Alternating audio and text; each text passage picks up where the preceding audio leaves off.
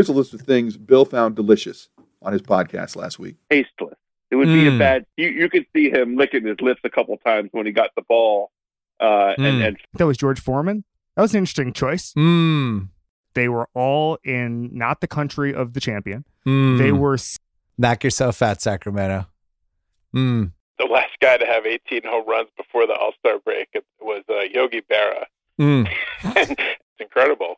Maben and Kendrys Morales has this secondary political meaning that an inordinate amount.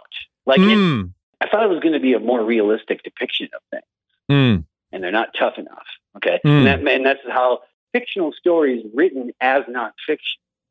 Now, so some people put them into the notes of my phone. So then I had like hundreds and hundreds and hundreds of these ideas. Do we have to get a $300 million insurance policy?